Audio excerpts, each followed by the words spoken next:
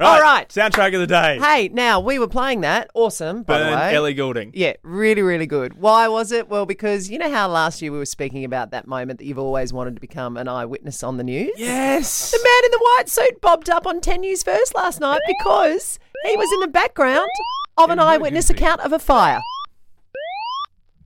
I was just upstairs across the road having a meeting, and I looked over the shoulder of the person I was talking to, and I just thought, that building's definitely on fire. It was a little bit of panic thinking, how bad is this going to get? Because it was just like progressively getting worse. And by the time that I came back out of the hotel, you pretty much couldn't see across the road. It was just thick black smoke. So the voice is Michael, our video guy. Yeah, so anything you're seeing on socials, that's the voice behind it. And essentially it all happened because the Channel 9 building, which is opposite us in Tin Street, started bursting into fire, basically. Yeah, the very old Channel 9 building. The little churchy building next to it set on fire, and instantly everyone here at Mix, I mean, a couple of people called the fire brigade, and then the rest of us stood, watched and filmed. But that was hilarious. TN said to me, do you want to see something hectic? And I went, yeah, okay, sure, I'm always in for that. Yeah, and I want to see something hectic. And then everybody, no joke, is filming. There were people driving past filming. There were stopping people their cars. coming out of the childcare next to us filming. The people in the hotel rooms evacuated and filming. And I've said,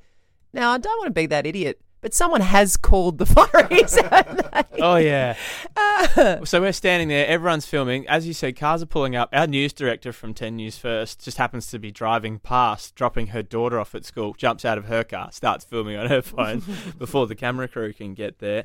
It's funny. It's not funny. I'm glad that no one was hurt. Yeah, no one was hurt and nothing was badly damaged. Yeah, bit Let's of say that. damage was done. Now we can laugh. Unfortunately, the damage was done to someone from 10 News First's furniture who they were storing in the little church across the road. Boo. Which is heartbreaking. Boo. The funny bit for us, Ali, is we were sitting there and we were looking at it, and it reminded us of something that you said last week when you were complaining that there's no windows in this studio and you feel like you're sort of disconnected from the outside world. You can't even see the weather. And you said, I think along the lines of, if there was a fire across the road, we'd be the last ones to know.